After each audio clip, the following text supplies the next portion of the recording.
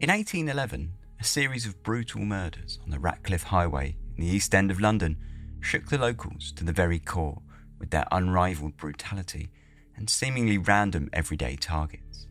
The murders exposed a fear in the city that had been bubbling away beneath the surface for several years, and made some of the first inroads into the long debate over the reform of the way the police operated throughout the country.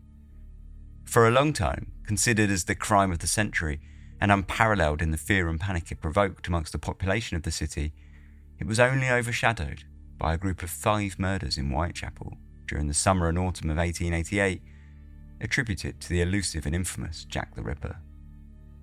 This is Dark Histories, where the facts are worse than fiction.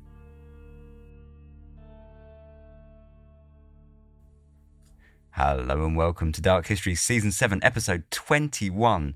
21. Good Lord, we're reaching the end of the year. It's definitely starting to feel that way. I took my dog out for a walk yesterday and it was absolutely freezing, which means that winter is almost here. The nights are drawing in and it's definitely time to start talking about ghosts and such. Although we've done quite a few episodes on ghosts. So today we're going to do one about murders. And this is, of all 7 series now of Dark Histories, you know, I've read a lot. I've read a lot of weird stuff, but this one, the finale of this one. So yeah, I hope you enjoy it. Let's get into it straight away. This is the Ratcliffe Highway murders of 1811. Running east from Tower Hill and hugging the Thames River as it winds through London, the Ratcliffe Highway was one of the main arteries flowing in and out of the capital, dating back over 1,500 years. With the building of the London docks in Wapping in the early years of the 19th century, the area surrounding the highway quickly evolved from a grimy, winding slum into a thriving hamlet, supporting the bustling maritime industry for one of the busiest ports in the world. The secure dock area was built in part as a direct response to the sheer volume of thievery that thrived in the various quays and wharfs dotted along the river, a problem that had previously seen the establishment of the Thames River Police in 1798 as the first ever specialist police force in Britain. The resulting complex, completed in 1805, transformed the landscape as an entire community sprang up around its high walls. Able to house over 500 ships and storing over 200,000 tons of goods such as brandy, rum, wine, rice, fruit, sugar, coffee, nuts, wool and tobacco, all of which sailed into the city from around the East and West Indies, the 90-acre site brought the commerce of the British Empire into the new century. The new urban suburb that grew around it, affectionately known as Sailor Town to the locals, housed a variety of seafaring men, as well as the industries that supported their transient lives. Pubs, lodging houses, tailors, grocers, bakers, craftsmen and brothels all settled their stores, looking to take advantage of the cultural melange that took up the residents along the highway, from impoverished sailors to entrepreneurial social climbers that spanned as many nationalities as could find their way to the city. Despite the vast amount of wealth that flowed into the city via the ships, the vast majority of the people responsible for working their cargo were of the poorest classes, and quickly Ratcliffe gained a reputation for violence, crime and debauchery.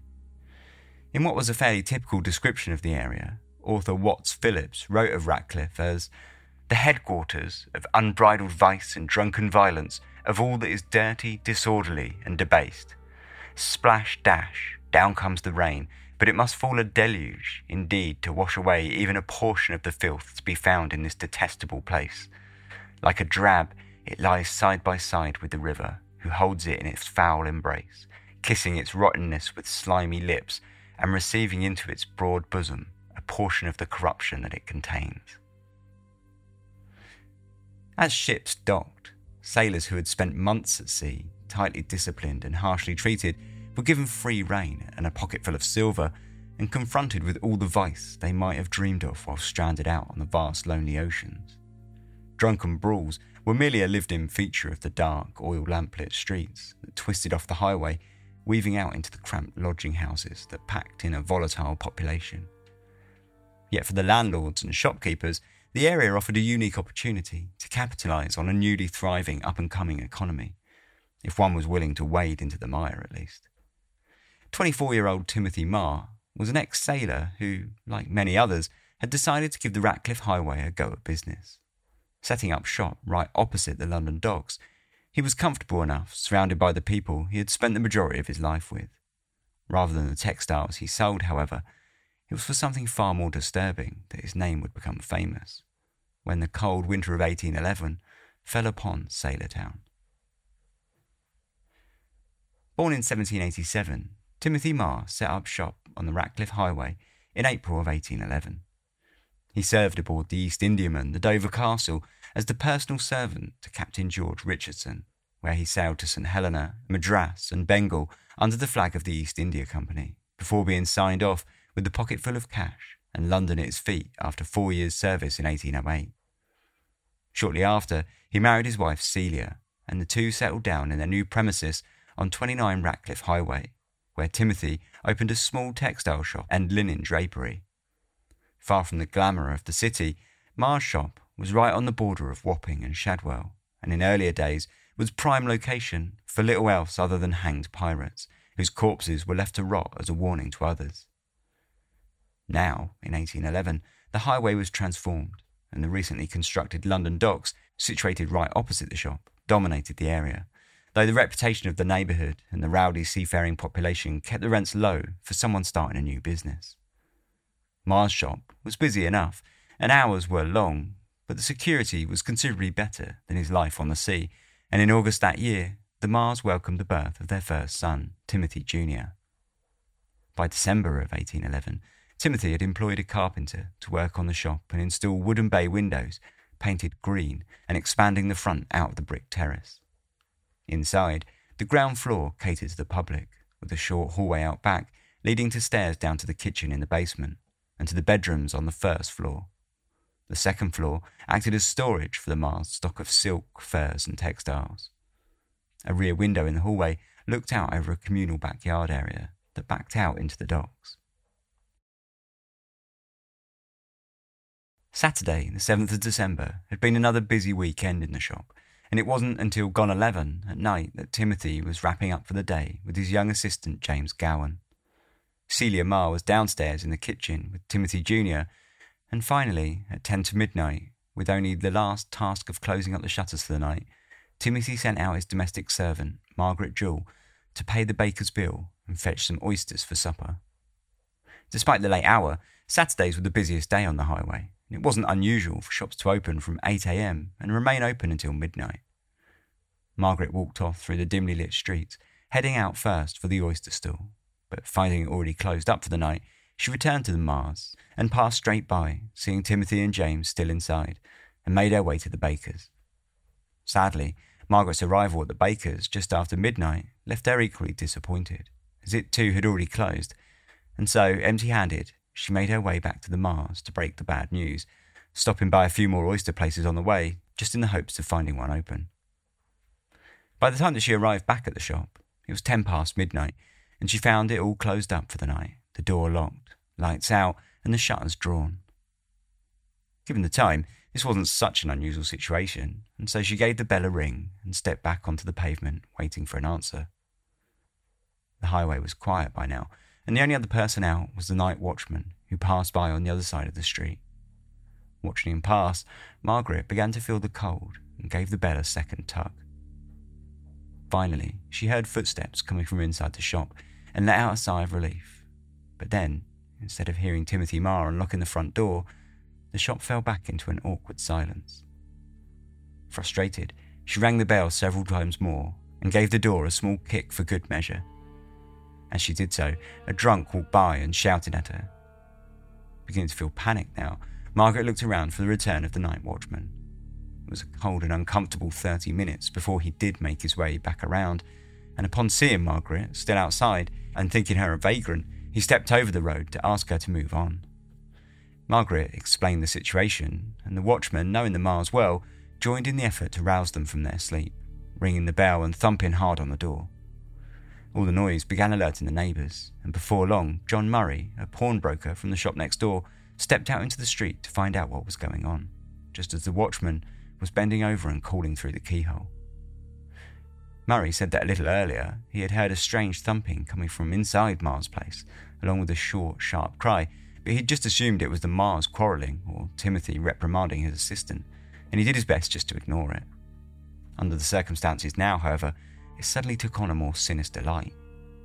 Whilst Margaret and the watchman stayed out front, Murray agreed to go back through his own shop and into the rear yard and see if he could alert the Mars from the back entrance instead. Scaling a small fence, he landed in the Mars backyard and made his way to the back door, knocked and called out several times. Waiting in the dark, the silence rang heavy, but inside the shop, Murray could just about make out the small light of a candle. Making his way back out to the front of the street, he found Margaret and the watchman still banging on the door and explained what he had seen, telling them that he'd tried to force entry through the back door. Within a minute, he was back in the Mars backyard and approaching the door once again. Placing his hand on the door, he gave it a light shove and found it unlocked. Stepping gingerly into the dark hallway, he looked around and saw that the small light that he had seen had been from a candle up on the first floor landing. So quietly, he made his way up the stairs and picked it up, noticing that the bedroom door was closed. Not wanting to cause a shock to the Mars, Murray called out to Timothy, but gained no reply, and so he turned and made his way back down to the ground floor hallway, turning into the main shop area where he could hear the watchman on the street banging at the door.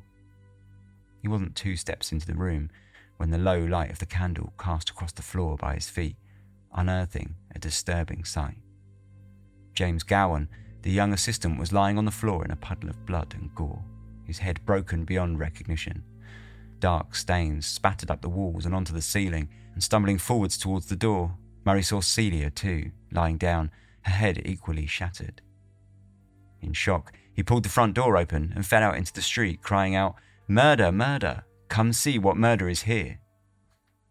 By now, the watchman's repeated knocking had caused a small crowd to gather outside the Mars shop, and several of the crowd pushed past Murray to get in and see the scene for themselves. Within moments, the voices erupted into shouting as the body of Timothy Marr was discovered face down on the ground behind the counter at the rear of the shop. The night had been a gruesome shock for everyone, but it was about to get considerably worse when one of the onlookers called up from the kitchen in the basement, where he had found Marr's 14-week-old baby, Timothy Jr., battered with his throat cut almost through.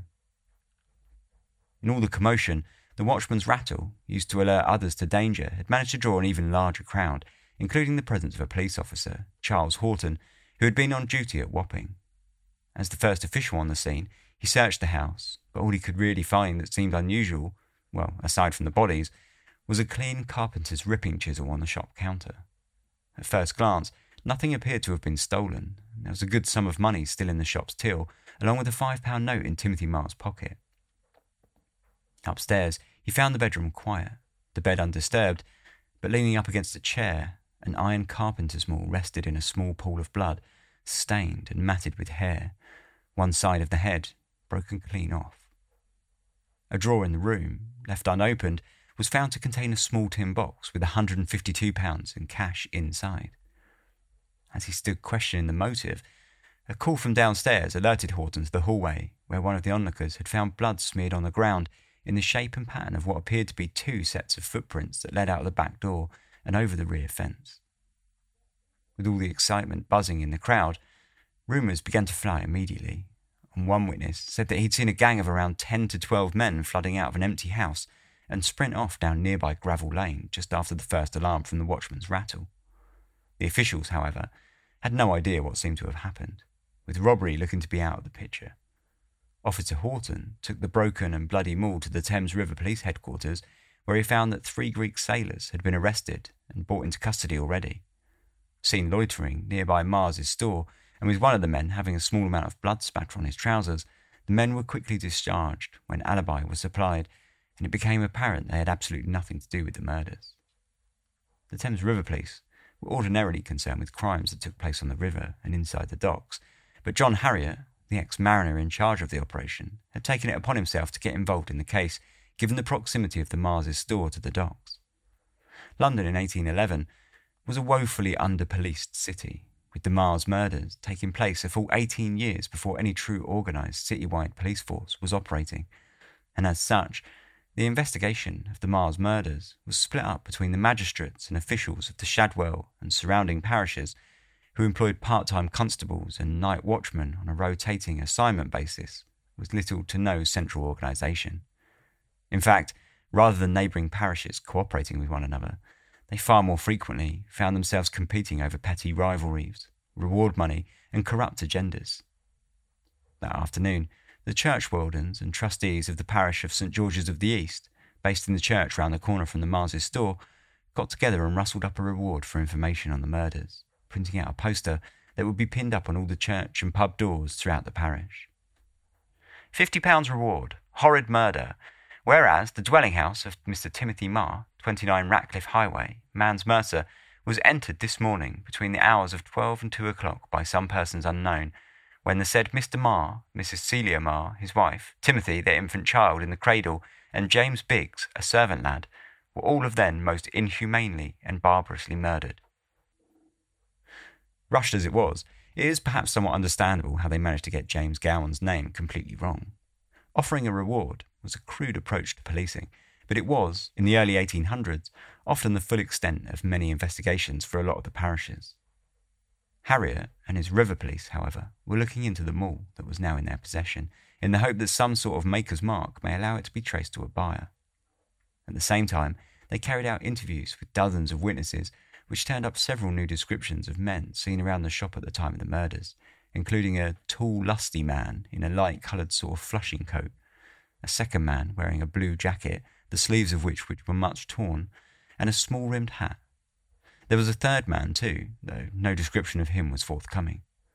Still, the idea that the murders had been carried out by a gang of men did fit nicely with Harriet's private theory that there were at least 2 guilty men. On Monday morning, the first thing he ordered was the printing of his own poster offering a reward for £20. It was also on Monday morning that the newspapers picked up the story. Horrid and unparalleled murders, an afflicting murder of 4 persons, was perpetrated in the dwelling house of Mr Timothy Marr, Silk Mercer, 29 Ratcliffe Highway, yesterday morning between the hours of 12 and 1 o'clock by ruffians who unfortunately have not yet been traced. The story did little more than detail the testimonies of the primary witnesses so far questioned by the officials, though it did mention the arrest of 5 Portuguese sailors, though no basis as to why they were arrested was given. Over the following days, this would come to represent something of a theme, as foreign sailors were arrested with little reason other than the fact that they were foreign and happened to be in the Shadwell area. Most were released quickly enough, though a few unlucky ones did wind up being remanded in jail for several days. The newspaper report had hit the nail on the head with its headline, however. The Mars murders were certainly unparalleled. In the early 1800s, the murder rate in London was shockingly low, given its population. Whilst that can, to some extent, be attributed to the lack of proper policing, forensics, and corruption obscuring the records, it was nevertheless true that a brutal murder like that of the Marr family was comparatively rare, and certainly enough to cause a degree of panic and moral outrage throughout the streets of the capital. The inquest was carried out the next day, on Tuesday the 10th of December, in the Jolly Sailor pub that sat opposite the Marr shop on Ratcliffe Highway. At 2 p.m, the jury filtered over to the textile shop to view the scene and the bodies, by now a regular tourist attraction, before they shuffled back to the pub to hear from the witnesses involved. If the readers of the newspapers had been shocked by the report of the murders on Monday, it was nothing to the panic the testimony of Walter Salter, the surgeon who had examined the bodies, would conjure. Timothy Marr, the younger, had the left external artery of the neck entirely divided. From the left side of the mouth across the artery, the wound was at least 3 inches long, and there were several marks of violence on the left side of the face. Celia Marr, the wife, had the left side of the cranium fractured, the temple bone totally destroyed, and a wound about the articulation of the jaw extending 2 inches to her left ear, and another at the back of the same ear. Timothy Marr, the elder, had his nose broken, the occipital bone was fractured, and the mark of a violent blow was over the right eye. James Gowan, the apprentice boy, had several contusions of the forehead and nose. The occipital bone was shattered dreadfully, and the brains were partly protruding and partly scattered about. Margaret Jewell, the servant girl, John Murray, the neighbour, and George Olney, the night watchman who had assisted Margaret outside the shop, all gave their testimonies, laying out the timeline of the discovery of the bodies before the jury returned the verdict of wilful murder against some person or persons unknown. Thanks to the newspaper stories, the next day the Ratcliffe Highway found itself crammed full with crowds coming to the East End to see the scene of the horrid crimes for themselves. Rumours flew about through the local pubs, who took a roaring trade, but naturally none had any basis in reality whatsoever, and even if they did, they would have been washed along in the constant stream of nonsense suspicion that fueled the gossip that rippled through the neighbourhood. It was the reaction of a community that felt helpless and scared. The senseless cruelty of the murders was confusing, and the fact that the targets had been normal, everyday people getting on with work left people feeling vulnerable, especially with so little progress being reported from the policing side of things. Not that the investigation was at a complete standstill.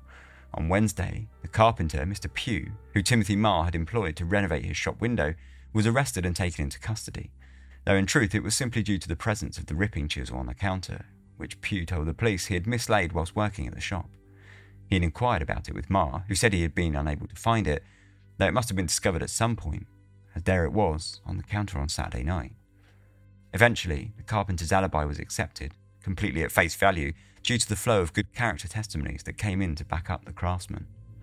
A second man was arrested on the same day after he had overheard boasting about knowing the killers whilst drinking in one of the local pubs, though after being questioned by the magistrates, it became quite apparent that the man was just another drunk gossip, and his story based in complete nonsense.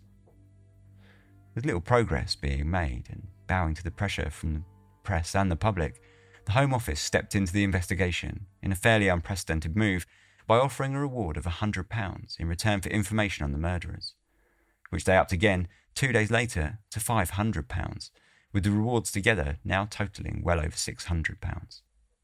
This was a small fortune that would have taken a skilled craftsman over a decade to earn at the time. Naturally, such an illustrious reward brought about dozens of chances, and more arrests were made of people being named that were unlucky enough to have been somehow insinuated in the murders by any number of baseless rumours. 2 Quaker men reported seeing a pile of bloody clothing in Ratcliffe Highway on Sunday morning, just hours after the attack, and the police requested any further info, or anyone who may have collected the clothing, to present them to the magistrate's office, but nothing more came of it. Meanwhile, Mars's funeral was held, and the whole family were buried in the churchyard of St George's in the East, just round the corner from their home, in front of a large crowd that lined the streets along the procession. Later, a headstone was added to the site with a poem to record the event. Stop, mortal, stop, as you pass by, and view the grave wherein doth lie a father, mother, and a son, whose earthly course was shortly run. For lo, all in one fatal hour, overcame were they with ruthless power, and murdered in a cruel state, yea, far too horrid to relate. They spared not one to tell the tale, one for the other could not wail. The other's fate in anguish sighed, loving they lived, together they died. Reflect, O reader, over their fate, and turn from sin before too late.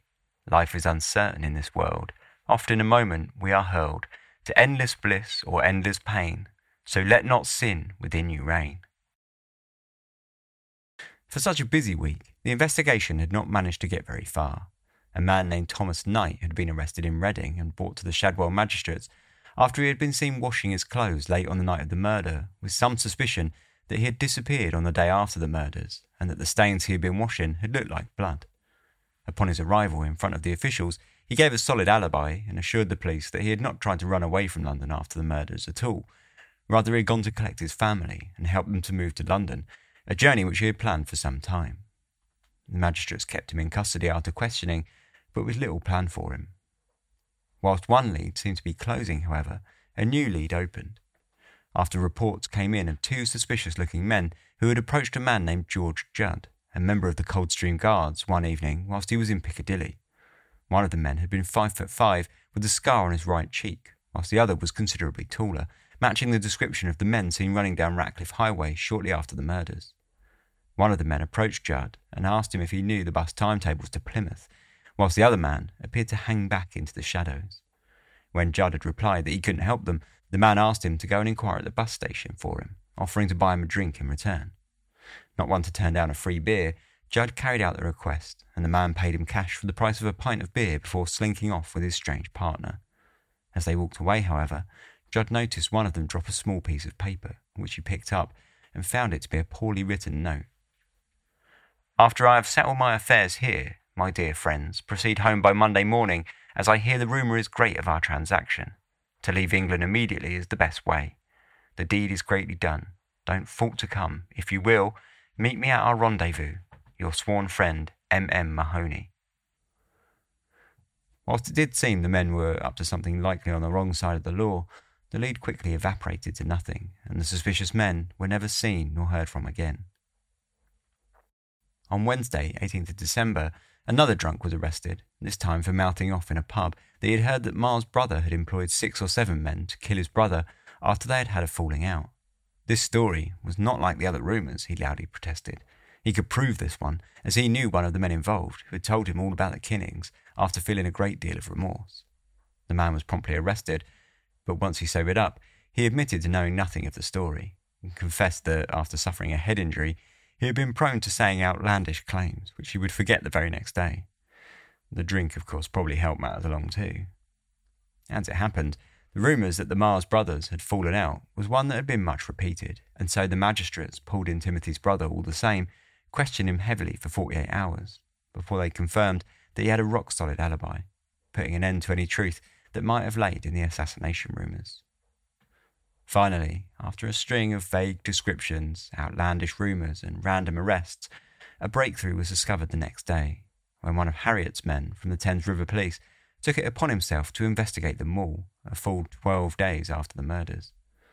Scrubbing off some of the blood from the instrument's head, he found a small mark stamped into it that looked like the initials J.P.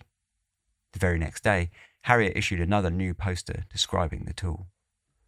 Thames Police Office, Wapping, whereas it is most particularly necessary that any person who may possess any knowledge of the mall with which the late barbarous murder in Ratcliffe Highway appears to have been committed should come forward and make the same known. The magistrates have caused the same to be again described, and do most solemnly and urgently require that every person who may be enabled to give even the slightest information respecting it do immediately acquaint the magistrates therewith. The mall may be seen by any such person on application to this office. Description: the handle of the maul is 23 inches long. The head, from the face to the extremity of the pin end, is 8 inches and a half. It has a flaw on the face, and the pin end has been broken off in flakes. It is marked faintly with the letters JP in dots on the crown near the face, and appears to have been marked with a coppering punch. This was a significant new detail, and one that all the officials across the city hoped might glean some sort of solid lead to follow that might allow them to placate the press and the public.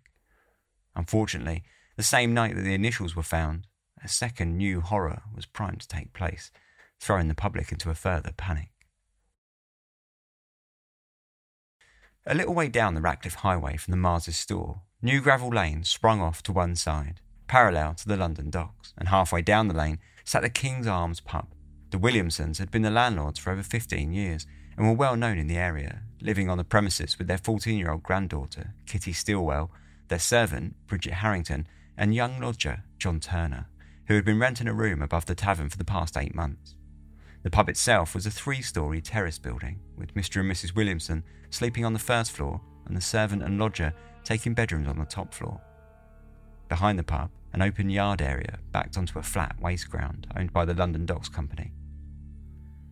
The night of Thursday, 19th December, had been another quiet one for the Ratcliffe Highway.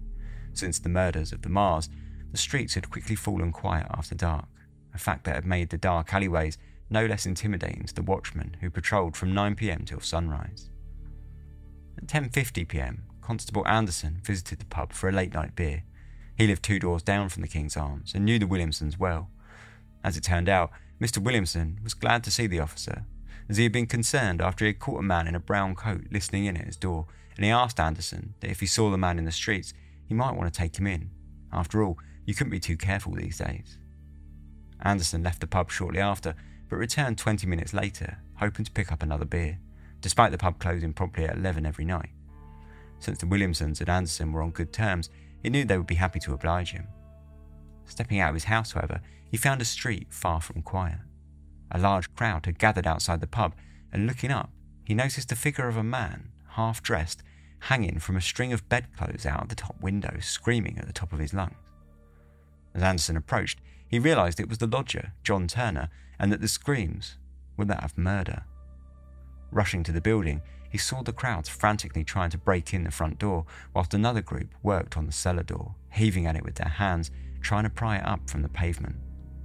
The cellar door gave way first, popping open with a crunch, and as the dim light from the oil lamps from the street cast into the basement, a horrifying sight greeted the crowds. Mr. Williamson was lying on the floor of the cellar on his back, his head smashed in and his throat cut.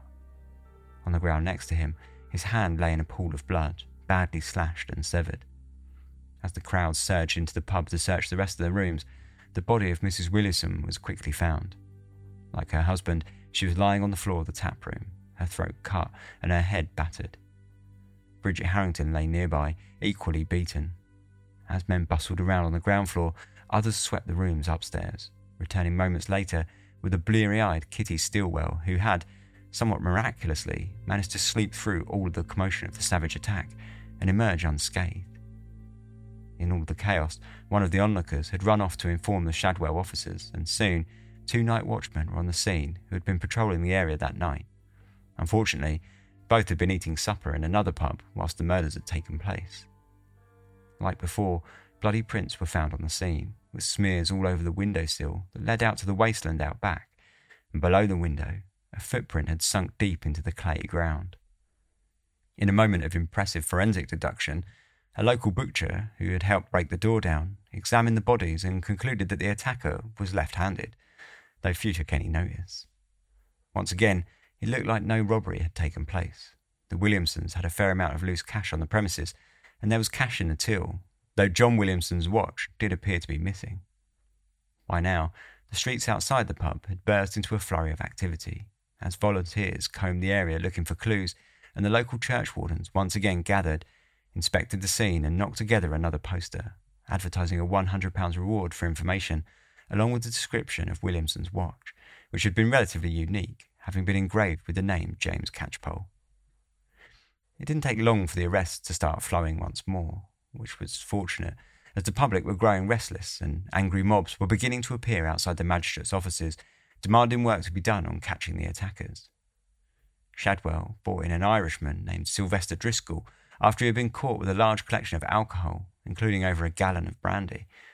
When they turned over his room, they also found a pair of white trousers with a small splash of blood on the hem. During questioning, he explained that the alcohol was just simply the normal amount that he bought and drank every year over the Christmas holidays, and that the stains were just paint. Meanwhile, witnesses were giving descriptions of 2 men that had been seen running towards Ratcliffe Highway after the murders. One had been shorter than the other and appeared to have a lame leg.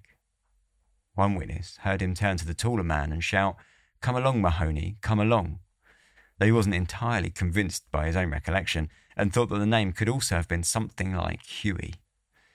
Once again, the government waded in, with the Home Office offering a second £500 reward, along with a free pardon to any accomplices who might want to turn on the murderers for their stake in these riches. With all the money now involved, and with the murders being just as savage and seemingly random as before, rumours continued to fly, with many beginning to border on the ridiculous, as the mobs grew dangerously close to rioting in the streets. On Saturday afternoon, the inquest took place in the Black Horse pub, which sat opposite the King's Arms on New Gravel Lane. The opening salvo from the coroner was not shy, with him calling the murders a disgrace to the country and almost a reproach to civilization, and conceding that the police were insufficient to deal with the investigation. At the same time, he stoked the fires by voicing the thoughts of an angry public, saying they felt unsafe in their beds and that their homes no longer were their castles. He called on the government to enlist the military to patrol the streets. The first witness was not there to cool the fires, as John Turner gave a harrowing deposition of his experiences upstairs in the King's Arms during the attack.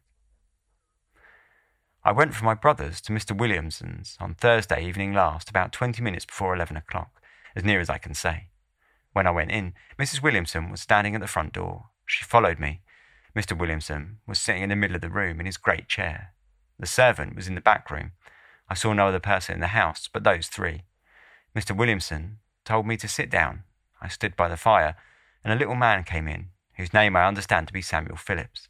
He came in according to his usual custom for a pint of beer, and told Mr. Williamson that there was a stout man with a very large coat on peeping in at the inner glass door in the passage.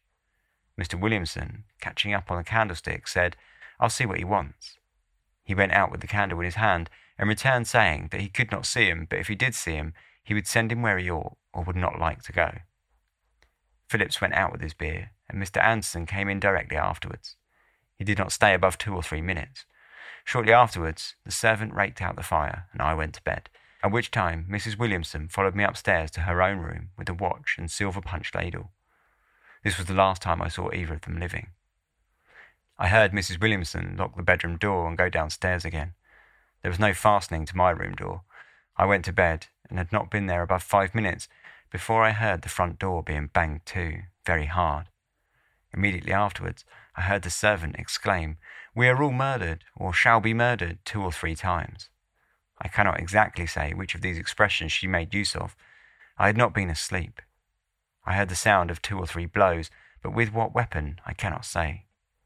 Shortly afterwards, I heard Mr. Williamson cry out, "I'm a dead man." I was in bed still. About 2 minutes afterwards, I got out of bed and listened at the door, but could hear nothing. I went down to the first floor, and from below I heard the sound of 3 heavy sighs. I heard some person walk across the middle of the room on the ground floor very lightly. I was then halfway down the last pair of stairs, and naked. I went to the bottom of the stairs, and the door stood a little on the jar. I passed through the opening, and by the light of a candle which was burning in the room, I saw a man, apparently near 6 feet high, in a large rough flushing coat of a dark colour, which came down to his heels. He was standing with his back towards me, apparently leaning over some person, as if in the act of rifling their pockets, as I heard some silver rattle, and saw him rise and open his coat with his left hand and put his right hand onto his breast, as if to put something in his pocket. I did not see his face, and only saw that one person. I was fearful, and went upstairs as quick but as softly as I could. I thought of first getting under the bed, but was fearful I should be found. I then took the 2 sheets, tied them together, tied them to the bedpost, opened the window, and lowered myself down by the sheets. The watchman was going by.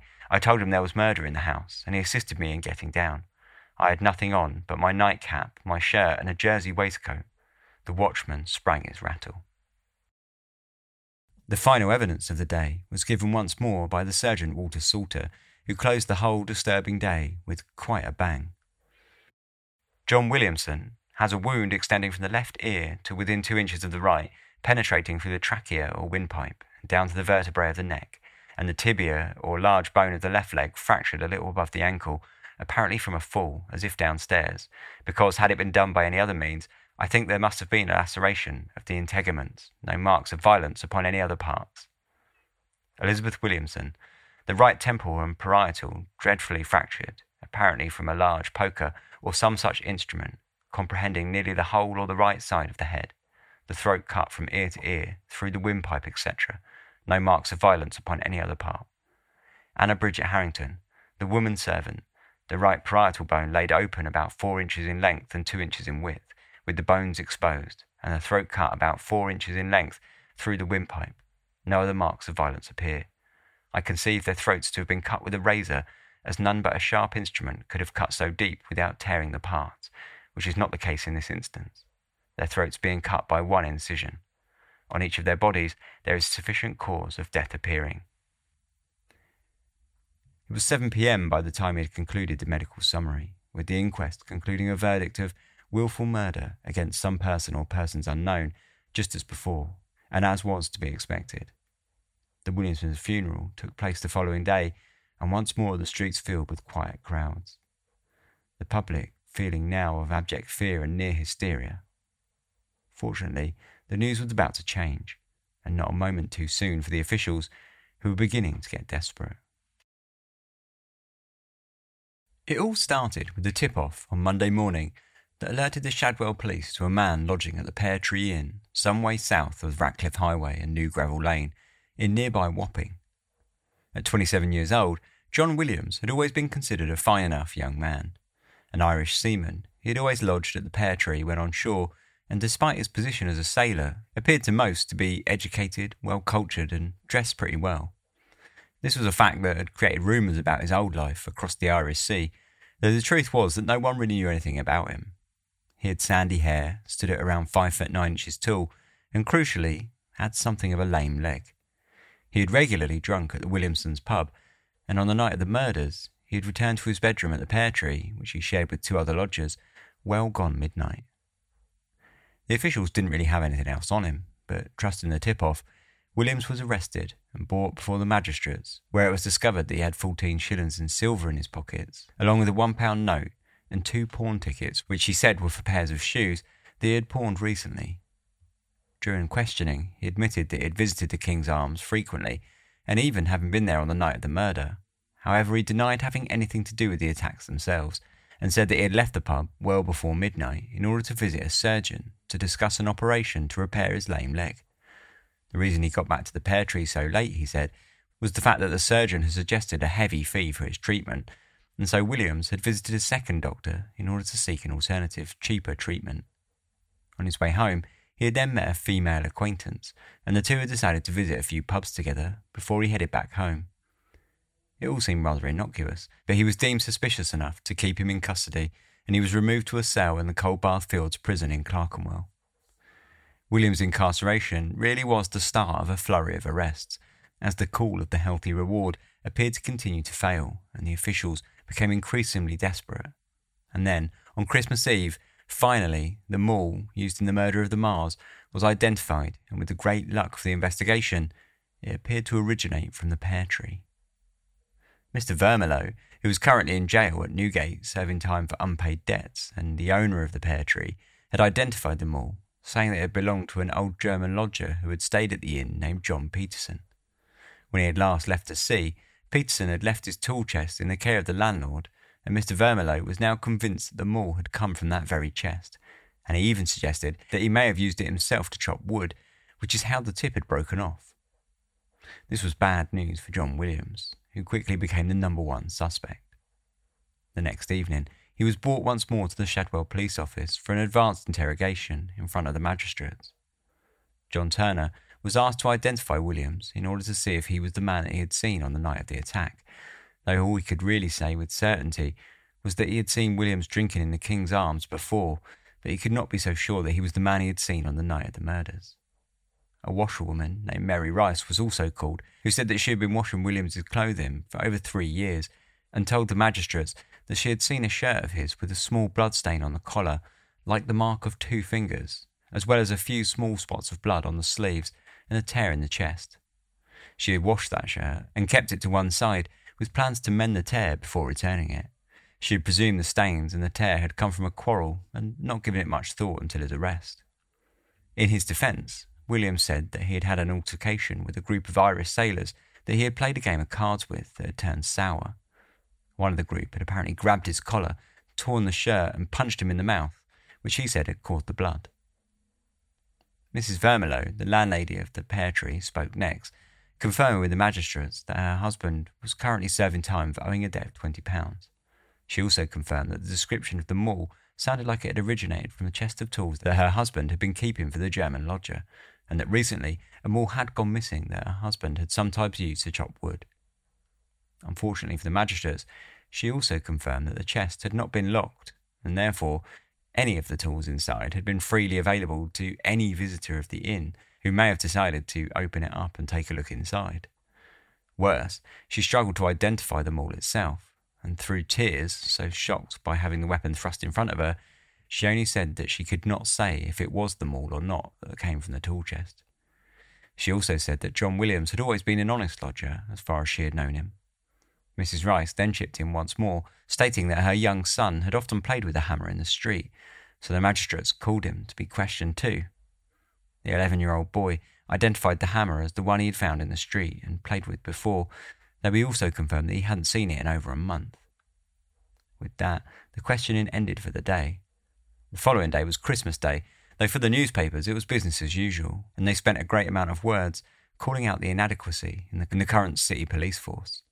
The public, too, seemed to have had enough, and that evening a meeting was held for Shadwell residents in efforts to form a security association that would establish a nightly parole of 36 well-paid and well-armed men funded by the community. The conviction of John Williams was becoming increasingly important, but the problem the magistrates had was that even they were not entirely sure of his guilt. In a letter to the Home Office detailing the questioning so far, they admitted that, despite many circumstances arising against him, they were not yet certain that he will prove the man. During the hearing, the Shadwell police had also been awaiting a man named Thomas Cahill, who had been arrested in Marlborough, who was said to have matched precisely the description of one of the men seen running towards Ratcliffe Highway, who the officials hoped might turn out to be Williams' accomplice.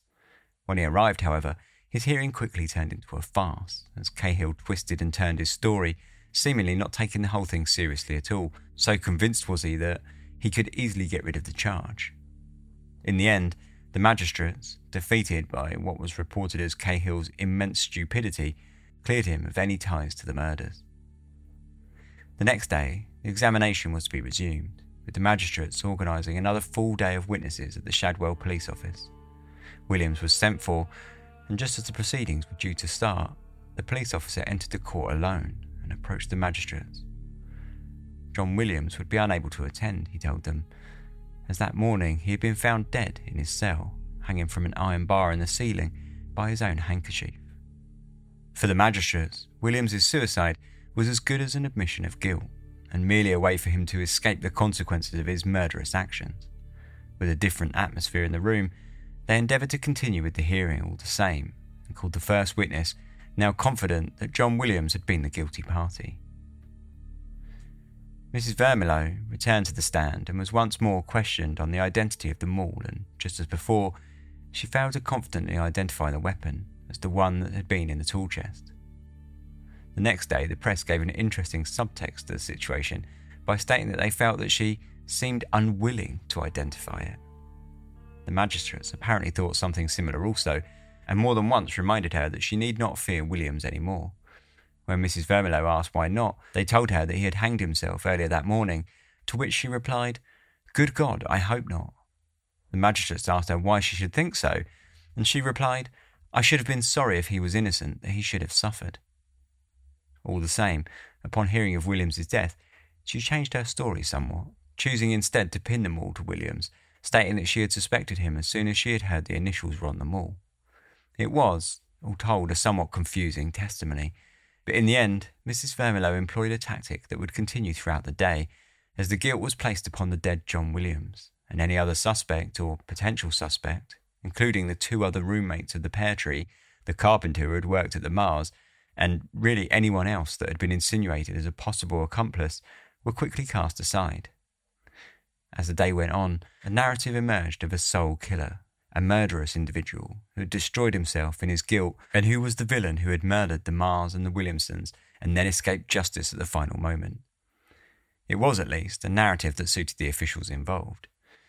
Williams's roommates at the pear tree gave damning character references, as did Mr. Lee, the landlord of the Black Horse Inn, who told the room that he had caught Williams with his hand in his till once before. In a letter to the Home Office that evening, the magistrates were clear in how their opinion had changed since Williams had killed himself. Now, far from being unsure if he would prove the man, they wrote instead that they were sure he was the guilty party and that they had every reason to hope that he alone was concerned. An inquest was held for Williams's suicide, where the prison surgeon told the jury that he had confirmed that there were no other marks of violence upon his body, and that he had no doubt that he had died from self-imposed strangulation. Curiously, several workers in the prison who had interacted with Williams painted a somewhat different picture of the prisoner. In the days before his death, he had told the surgeon that he was perfectly easy about the hearing, so convinced was he of his innocence. A fellow prisoner confirmed that when he had spoken with Williams, he had always seemed perfectly rational and collected, and when he had spoken to the prison clerk on Christmas Day, he had told him that he was not guilty. The coroner, however, felt otherwise, as he addressed the jury. This miserable wretch, the object of the present inquiry, was committed here on suspicion of being one of the perpetrators of the late alarming and most inhuman murders, and that suspicion is greatly increased by the result which has taken place. For how much augmented is the suspicion of guilt against the man who, to escape justice, has recourse to self-destruction. All homicide is murder till the contrary shall be shown. The law ranks suicide in the worst class of murderers, and this is a case of most unqualified self-murder. I have applied my attention to the conduct of those entrusted with the custody of this wretched man as a subject interesting to the public mind, and I leave it with you. I think there is no culpability attaching itself to them. It only therefore remains that we consign the body of this self-murderer to that infamy and disgrace which the law has prescribed, and to leave the punishment of his crimes to him that has said, 'Vengeance is mine, and I will repay.'" Williams's suicide made it all the way to Parliament, when the Prime Minister himself voiced the feelings of the officials and the public by stating that he had disappointed the vengeance of the nation by violently withdrawing himself from the punishment that awaited him. If he had been found guilty of the murders, Williams would have undeniably been sentenced to a public execution. Robbed of this, the public demanded some kind of vengeance, and the officials had to make an example of the dead man in order to appease the masses. An alternative had to be arranged, and as such, a macabre parade was conducted on the night of Monday the 30th of December, when the body of John Williams was collected from Coldbath Field Prison, placed aboard a hackney carriage and delivered to a nearby watchhouse.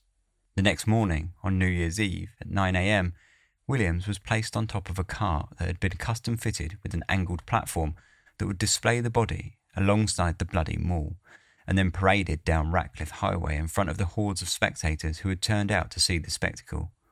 Stopping outside Mars's shop, the cart was turned so that Williams's dead eyes could take in the scene of the brutal attack, where everyone stood silent for 10 minutes, before once more setting off towards New Gravel Lane, where it was again stopped outside the King's Arms pub for another 10 minutes. Over 10,000 people were said to have lined the streets that morning to witness the bizarre spectacle. From there, Williams was dragged to a small hole dug in the ground 4 feet deep and 2 feet wide, where his body was unceremoniously dumped into the pit, intentionally dug too small for the crumpled remains. Finishing the job, an escort jumped down from the cart and drove a stake through Williams's heart with the aid of the very maul used to murder the Mars. The hole was filled in and paving stones placed on top of the grave, consigning Williams to the ground forever. With Williams committed to the ground, the public outrage and the panic and fear that had spread throughout the Ratcliffe Highway area slowly but surely began to subside. The magistrates, however, were still hard at work attempting to uncover the truth about the murders. Confident that they had placed the blame on the right man, there was still a certain degree of doubt as to whether or not there had been an accomplice. With the press and public easing their pressure upon the officials, they were now free to search for any such man in a more relaxed environment. It wasn't long before new evidence arose and several arrests were made. In the first week of January, one John Harrison, an acquaintance of Williams who said he had loaned him a handkerchief several weeks earlier, said that he had asked Williams to return it to him, and when he had pulled it from his pocket, he had also taken out a 6-inch French knife with an ivory handle. It was an interesting story, though the knife had not been seen since, even after the toilet at the pear tree had been turned upside down by the Shadwell police, specifically looking for it, a task that they had, until now, looked to avoid for obvious reasons. They did, however, find a pair of trousers and a pair of scissors attached to a sewing case. Once all of the filth was washed from the trousers, they revealed bloodstains in every direction. Mrs. Vermillow was presented with the bloody trousers and asked if she thought they might have belonged to Williams, but once again she seemed to have erred, saying that they seemed to be too shabby for Williams, who normally dressed very well when he was on shore. Later in January, the pear tree was raided for a second time after a lodger at the inn uncovered a blue jacket that was identified as belonging to Williams, whose inside pocket had been badly stained with blood. This time, the police found a small mouse hole in the back of a packed closet, and inside, the French knife perfectly hidden away. These discoveries seemed to confirm to most that Williams was indeed the guilty party. As far as accomplices went, a testimony from the captain of the Roxburgh Castle, upon which Williams had sailed, connected him with a man named William Ablas, who was said to have been a good friend of Williams and who had already been taken into custody and questioned several times before, though he had thus far denied any connection with the murderer. Now it turned out that the two had been on good terms and that both had had violent and turbulent histories at sea, with Ablas heading up a mutiny. Back in London, Ablas was held in chains and questioned repeatedly about the murderers, until eventually he was discharged after Parliament had questioned why he was still in custody, without any sufficient evidence. In the weeks and months following the murders, the matter of the city's insufficient police force and the feeling of insecurity and vulnerability throughout the public continued to arise.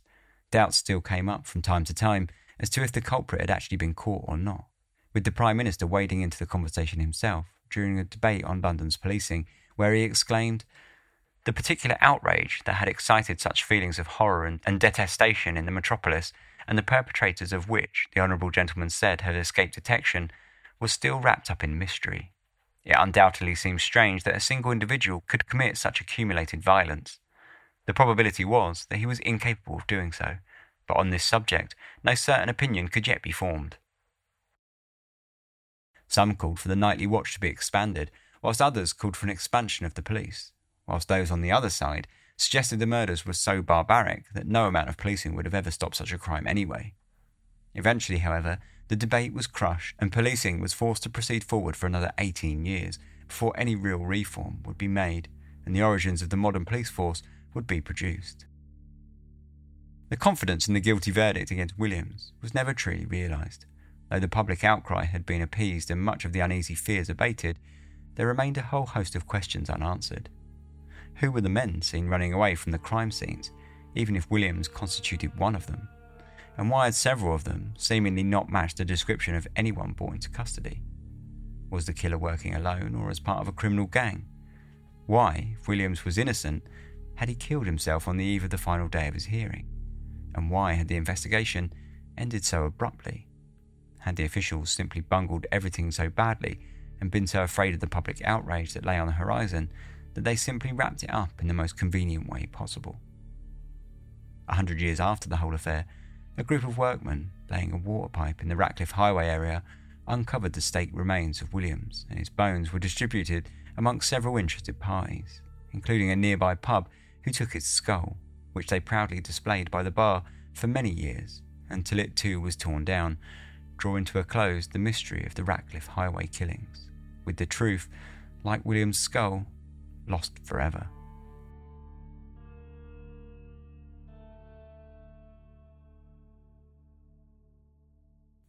So that was the story of the Ratcliffe highway murders, and there's quite a bit to talk about there, and we'll do so after these short advert breaks. Today's episode is sponsored by BetterHelp. Do you ever feel like your brain is getting in its own way? Like you know what you should do, what's good for you, but you just can't do it? Therapy helps you figure out what's holding you back, so you can work for yourself instead of against yourself. If that resonates with you in any way or anything like that, then perhaps you might find the broader benefits of therapy helpful. For example, learning positive coping skills, how to set boundaries, empowering you to be the best version of yourself. You know, therapy isn't just for people who've experienced major trauma or, you know, who feel like they have any major sort of problems in their lives.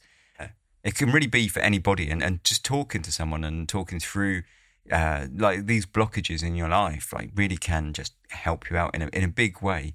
So if you ever thought about starting therapy, or you're thinking now about perhaps starting therapy, give BetterHelp a try. It's entirely online, which is really convenient, and it's totally what it's designed for. It's completely flexible and it suits your schedule. I did it on a Monday morning, sat in my pajamas. It was brilliant.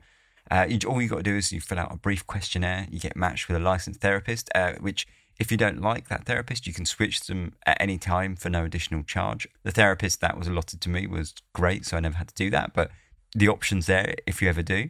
You know, when I did it, I felt like it just took down some of those barriers, like some of those sort of mental barriers that stop you from going into therapy. I felt it was a really beneficial experience when I did it. So why not make your brain your friend with BetterHelp? Visit betterhelp.com/darkhistories today to get 10% off your first month. That's BetterHelp, HELP.com/darkhistories. Today's episode is sponsored by a new podcast from Wondery. I Hear Fear is a new anthology series of suspenseful stories hosted by Carrie Mulligan. These stories are inspired by true events and real places, so the next sound you hear could be your own scream. In each episode of I Hear Fear, you'll be treated to a new psychological thriller, a forest monster who lures teens into the woods and never lets them return, a line of beauty products that takes the search for youth to dark extremes, and an EDM party that turns deadly when the DJ takes over more than just the dance floor. These might sound like urban legends, but I Hear Fear proves that the scariest stories of all are the ones that are true. I Hear Fear will introduce immersive horror and lead you straight into the heart of darkness. Prepare to be taken on a journey into the unknown. Follow I Hear Fear on the Wondery app or wherever you get your podcasts. You can binge all episodes of I Hear Fear ad-free right now by joining Wondery Plus. Cheers. Welcome back. So yes, that was the Ratcliffe Highway murders. It's quite a story. That ending where they drag his body through the streets, which we'll come back to in a minute, was quite something to read about. But anyway, there's a lot to talk about here. Firstly, I should say that this episode is indebted, obviously, to a book called The Mall and the Pear Tree by James and Critchley. It's co-authored, and it's quite old now, but it's still pretty much the book on the case, the definitive work on this case. And it's easy to see why when you start looking into it, when you step away from that book and you start looking into things, the evidence is just a complete mess. And as the book sort of conveys as well, is and hopefully this episode conveyed as well, that everything was just a mess because there was no central, or there was a sort of very loose central organisation. Everything could have been anywhere. You had like magistrates that were confusing evidence because they were only seeing it secondhand from another group of constables or something like that. Do you know what I mean? Like essentially, like everyone was dealing with like secondhand information, and because of that, everything became close to a farce on several occasions. There were hearings taking place where people were just like officials were just getting like items of evidence mixed up, and it was just a mess. And so to actually pull it apart and try and work out what's going on is incredibly difficult. But say that book is a really good work on the case. So if you do fancy reading more into it, because definitely there are details that obviously a book goes into far more detail than this podcast. So it's worth reading if you find this an interesting case anyway. So what do we think? Well, I mean, this is difficult, right? I'm very torn. I think Williams was probably not guilty. I think he was innocent. I think he was probably telling the truth about the blood on his clothing. I think it probably came from a fight. Brawls seemed more or less like a day-to-day event in the Ratcliffe Highway area. And someone who sort of lived amongst that as a seaman would have been, he would have got involved in the local culture, So I don't think really there's any reason to question the legitimacy of that. I think I think there would have been, I think whatever item of clothing had been worn whilst these murders were taking place would have seen considerably more blood than what was on a shirt that could have been washed off with a quick boil. Because basically his washerwoman said she gave the shirt a boil, and she thinks that all the blood was probably gone. I don't think that would have been possible if it would have been a shirt that you murdered these people in. I think it would have been absolutely drenched in blood. There was said to be blood spatter up the walls and the ceilings, and without getting too graphic, the descriptions were that there was like brains everywhere. So like this guy, whoever killed them with the maul, there just would have been gore everywhere. So to say that the shirt was in such condition that the washerwoman, Mrs. Rice, she said, I was going to keep it to one side and just stitch it back up. So that makes you think, okay, that it really wasn't that bad condition and the blood washed out fine. I don't think that's the shirt of the person did these murders in. So there's that evidence first. There are some pieces of evidence that are slightly weird, like why did he hide the knife in the pear tree? But was that knife his? It instantly brings that question. Perhaps it was anyone else at the pear tree. The knife appears to have been his, and then you do have to sort of say, why did you hide it down the back of the closet? But the bloody clothes, okay, someone identified the jacket, the blue jacket with the blood inside as his. Okay, again, I think if that had been a jacket that he'd have worn on the night of the murder, I think that would have been absolutely drowned in blood. I don't think it would have been just a mark on the inside pocket where his hand, like a bloody hand, went, because that's what they were suggesting, was that the blood was on the inside pocket where someone with bloody hands would have reached for something in their pocket and left it bloodstained.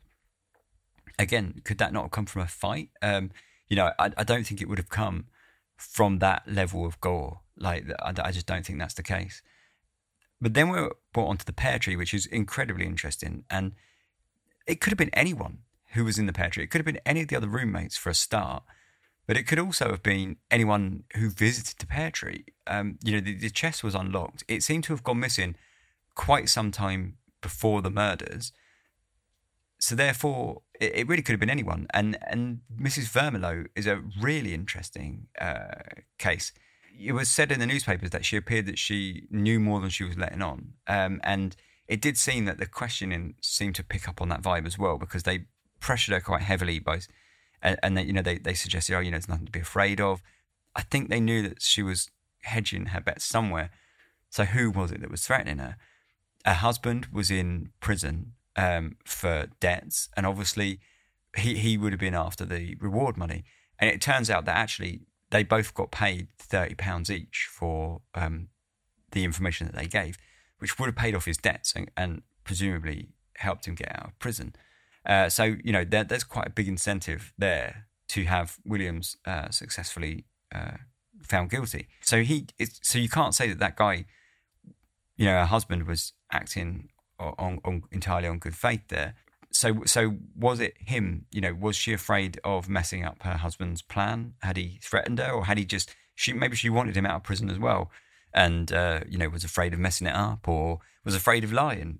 All sorts of things. Something was scaring her. So that's quite interesting. But what's important, I think, out of her testimony is she seems to think that Williams was a nice guy. She seemed to give him quite good character references, and she seemed to think that he was an honest lodger, who they were sort of always happy to take in, because he stayed with them every time he was on shore, and seemingly they were happy to receive him. So that is interesting. You can't really say, just because people thought he was nice, he wasn't a murderer, because obviously that doesn't make sense. There's been plenty of people who appeared nice on the outside but were murderers in history. But nevertheless, it says something that she didn't think that he was capable of the murders. So then, if it wasn't him, why did he kill himself? That it raises that question. But I think that's fairly simple to. Well, I mean, nothing's simple to answer, but it's easy to theorise with. Like perhaps he just knew that the circumstantial evidence was piling on him, and that there was pressure on the officials to get a conviction, and that he was basically done. Or was he intimidated by the fact that if he'd been let out of prison, he was probably going to get lynched by the public anyway, because they were by this point, nearly rioting on the streets and things. So, was he afraid of that? There's quite a few options. Did he just want to be in control of his own destiny? Who knows? Or was he guilty in some way and overcome by remorse? That's the other sort of question. Maybe he killed himself because he was guilty. If he was guilty, there are some things that I think do play against him, like the knife hidden behind in the mouse hole. If that wasn't planted there, and maybe he was just hiding it there because it was valuable, I don't know. Everything that piles against him, the evidence, I think, is so circumstantial that you can refute it every time. So to say whether he's actually guilty or innocent, I think is almost impossible. I think none of the evidence really is strong enough to convict him on, and I think there's so much evidence that seems to be messy and points away from him even. For every evidence that you can say, that's quite strong, like the bloody jacket, for example, you could say, that's quite strong evidence against him. But what about the fact that, the people seen running away at the time were apparently not matching the description? Okay, he had a lame leg, but a lot of people had muscular and bone issues were quite common, especially amongst the poorer classes and people in manual labour. So this is not that particularly unusual. In fact, there were about 4 or 5 people that the police picked up who had lame legs that lived in that area. So that just goes to show how common it actually was. So really, you think, what part of the description is matching him? The fact that he was slightly lame, that's about it. And that doesn't really seem to be enough. So yeah, I think he was probably innocent. How many people did the crime. I think it was probably at least two. I think it probably was two. I think there's quite a bit of evidence that seems to suggest it was two. There was, in the first murders, there was bloody footprints that seemed to belong to two sets of footprints.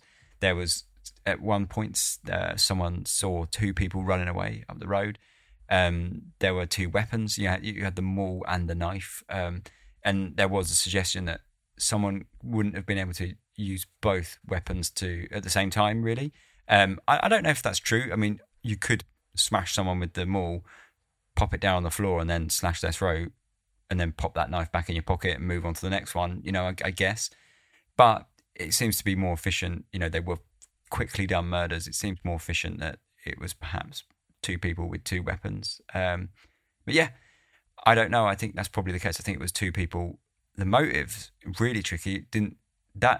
I think I will never understand, because they didn't seem to really profit out of it, unless they were just so poor and they just wanted to be so quick to make sure they got away with it that stealing like a watch from one was enough. Maybe they could sell that watch for a £5 and that was enough for them. Maybe that's the sadness of it.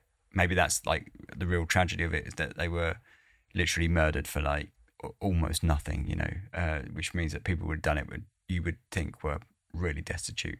Other than that, or they were just some hyper-violent crime gang. You can't really see the point in that.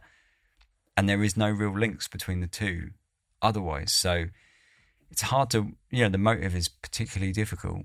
But interesting story. As a bit of a side note, what I found really interesting about it was how you could really see all sorts of progress that had been made in the 19th century in this, due to the fact that it being like the early 19th century. By the end of the century, the amount of social change that happened is crazy, and you can see that really quite plainly in the what they did with his body by dragging it through the streets not dragging it, but they slapped his body on a cart, just complete with the bloody maul, then rode it through the streets in front of everyone, then staked it through the heart in a shallow grave. I mean, this is barbaric stuff. And within like 20 years, public executions were reformed almost entirely, so that you could no longer do any of this stuff. And by the late 1860s, executions had to take place behind closed doors even. And then, 100 years later, obviously they were abolished completely. But in the 19th century, it has gone from like this barbaric kind of social justice to quite the debate's open on capital punishment, but, it's been turned into quite an efficient professional thing instead of a spectacle. And then obviously outside that, you get to see, the police reform that took place in the next 20 or 30 years.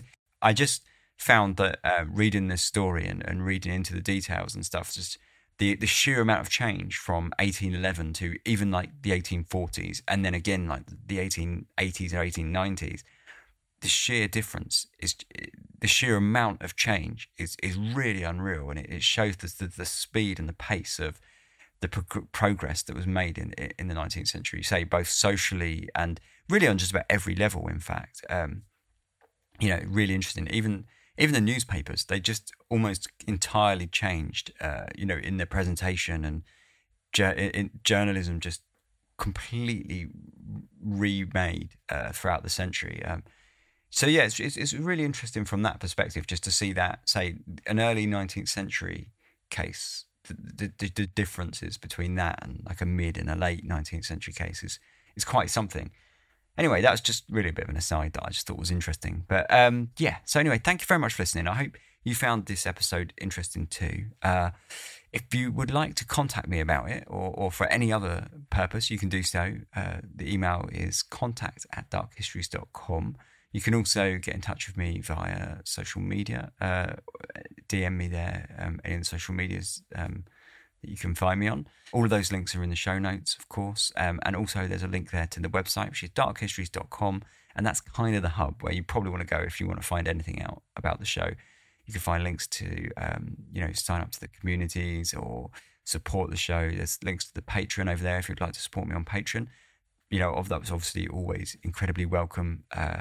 Or any other way that you would like to support, like merch or anything like that, or just leaving a review. Links, basically everything from darkissues.com. Anyway, thank you very much for listening. Like I say, I hope it was an interesting episode and you enjoyed it. So until next time, I'll see you in a couple of weeks. Take care. Sleep tight.